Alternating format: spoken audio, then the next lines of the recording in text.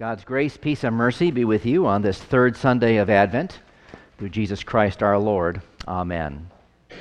My friends, Advent may seem like an odd time, a very odd time to talk about big butts, but I feel I should today. I'm talking about the big butts we put in our way to experiencing the joy Paul urges us to have in living a sanctified, holy life.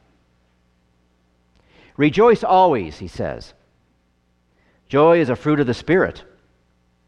Joy can be seen in us and is contagious. But I find it hard to have joy when people just won't behave and be the way I think they should be. Pray without ceasing, says Paul. Relationships grow with real, face-to-face communication. It's true in human relationships, and it's true in our relationship with God in prayer. That the trust that results from communicating eases anxiety because knowing God invites us to bring our cares before the throne of grace, and it can be a glorious relief. But can I really be sure He answers? I'm too anxious to pray. I don't know what to pray for. I don't know how to pray. Give thanks in all circumstances, says the apostle.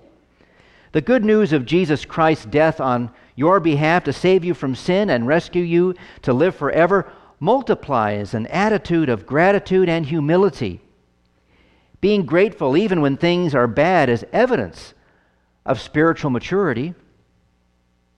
But how can I be grateful when I don't even know if I'll have a job tomorrow and I've got medical problems and bills to pay? Paul says, don't quench the Spirit. That happens when we keep ourselves away from God's Word and sacrament. The Comforter doesn't comfort us when we shut Him out. But I don't feel all that comforted even when I do show up for church. I still have to face tomorrow, and I don't know what that'll bring. Don't despise prophecies, says Paul. In other words, don't look for special signs or messages apart from His Word. Don't think you know better. But I wish He'd just tell me what I'm supposed to do or give me a sign. Don't give in to evil, Paul says. Don't listen to and give in to false teachers, like those on TV and online who state everything is fact, promising fulfillment and happiness. They will ultimately disappoint and lead you nowhere. But those voices make more sense to me because they validate my feelings. It's not always easy to hear Paul exhort us to rejoice always. In fact, with so much uncertainty in life, it's difficult to hear a whole lot of things that God says to us through Paul and the other apostles as well. To be a Christian means submitting to God's do's and don'ts in order to, in order that we would flourish as mankind. But, and that's the last one for today, we don't always want to submit and believe because we don't want the tension involved with squaring God's word with our feelings and beliefs. How then, especially before Christmas, are we ever going to really rejoice or be anything like the holy, sanctified people we're supposed to be when so many things seem so uncertain and out of sorts? Well, the answer is here. Paul has for us in this text from 1 Thessalonians 2 wills and 1 done for our sanctification, our being set apart from the rest of the world as redeemed people. It's God's will that you be made holy. That doesn't mean you can't resist it, which we should not ever do, but we do. Nevertheless, in the midst of or through our stubbornness, the Holy Spirit creates faith in our hearts and renews our hearts and minds to be more the people of God that He desires for us.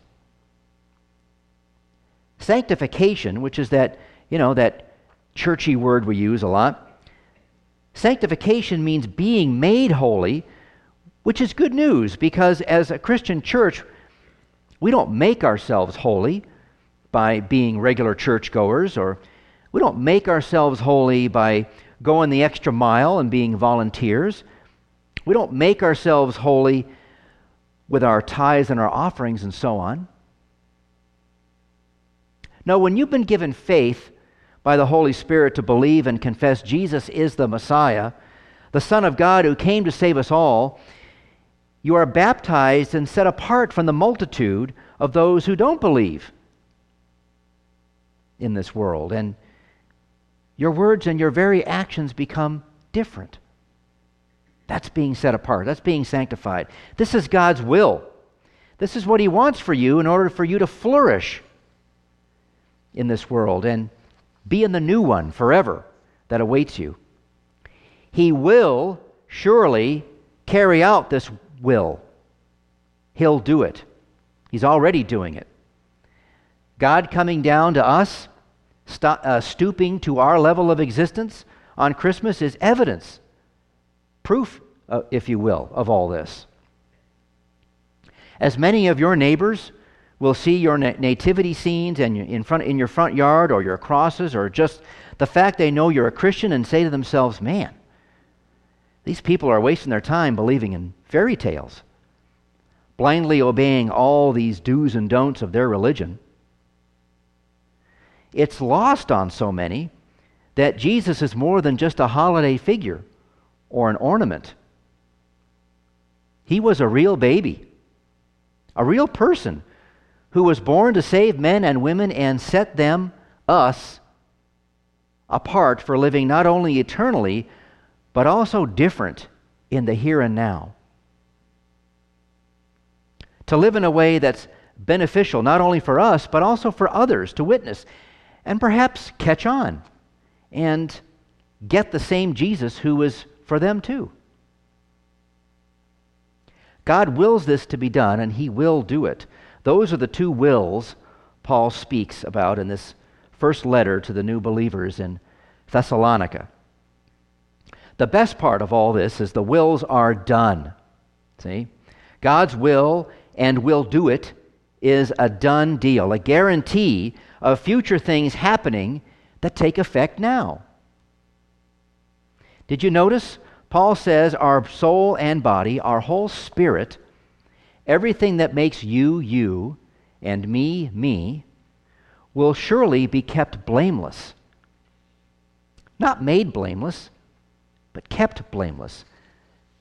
Making us blameless has already been done when Jesus paid the price for the sin of the world on the cross. That's been done. You and me have been justified, declared not guilty of our sin. And when you and I were baptized, what Jesus done on the cross, was made yours even more personally. As personal as you can get. Salvation is yours, free, without any merit of your own. That's been done on a date written on your baptismal certificate. You are made blameless. And because of all this, because all this holy work of God for you has been done, you also do holy things. And because God will keep you that way, it's the reason you rejoice. It's the reason we rejoice together. It's what we give thanks for, not only during this service, but during this whole entire season, even our whole lives. We have an old hymn in our tradition, Holy Ghost with light divine. It's got this line in it. Holy Spirit, all divine, dwell within this heart of mine. Cast down every idol throne, reign supreme and reign alone. The text of that hymn is based on this reading from 1 Thessalonians today. And it's not an Advent hymn, but it surely could be sung at this time of the year because it's a good reminder that promised baby born in Bethlehem reigns alone. It's Him. He's the one. He's the man with the will to save and the power and the authority to get it done. Christmas and the lead-up time to it, with its many idol thrones about us, buy this for a gift, or ask this for a gift, or that as a gift for Christmas. It's the perfect gift for him or her, boy or girl, or so on. Happiness is promised in those things, and they do bring joy in their short-term context. But real, everlasting joy is found in Jesus Christ. He who calls you is faithful. He will surely do everything He's promised, and He's done it already. Amen.